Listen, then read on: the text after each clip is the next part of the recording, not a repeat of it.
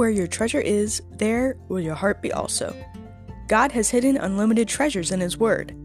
Every time we open it, we can discover a new treasure, or admire an old one.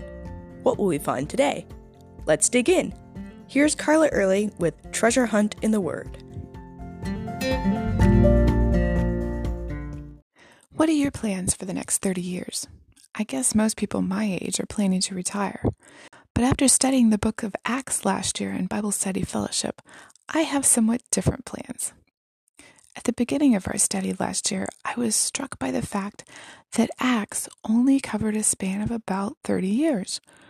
What if each of us listening to this podcast, with the Holy Spirit's power, dedicated the next 30 years of our lives to spreading God's word wherever God led us? I'm not talking about quitting your job and becoming a missionary in Africa, though if that's what God's calling you to do, go for it. But growing wherever you're planted, sharing the gospel wherever God puts you, whether it's at your job or in your neighborhood, in your church, at your kids' soccer games, or in your home. In Acts, God took a group of ordinary humans and spread the good news of the kingdom of God all over the known world at the time. In one city, they even accused these Christ followers of turning the world upside down. No one's ever accused me of that, and probably not you either. But my point is that the people God used in Acts to spread the gospel were normal people, just like you, with ordinary flaws, ordinary jobs, ordinary families, in ordinary places.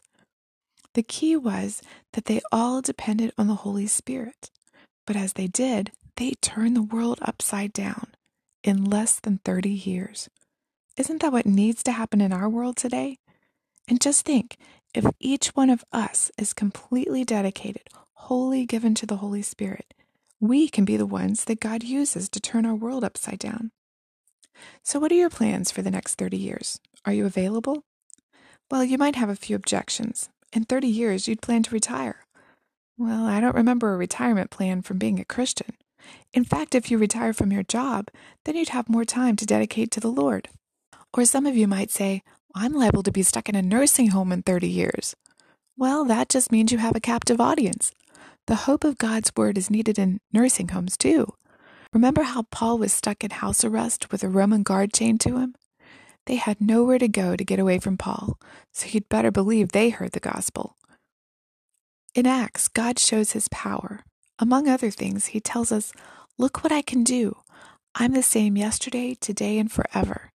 If I could take these ordinary people with ordinary flaws just like yours, with ordinary jobs just like yours, with ordinary families just like yours, in ordinary places filled with unbelievers just like where you live, and I could change the world then, I can take you and change the world today. It isn't as far-fetched as it seems. So are you available for the next 30 years? If so, what do you think God can do through you? You can contact us at treasurehuntintheword@gmail.com and check out our new website. You can find the address in the description below. I'm Carla Early, and thanks for listening. And remember, where your treasure is, there will your heart be also.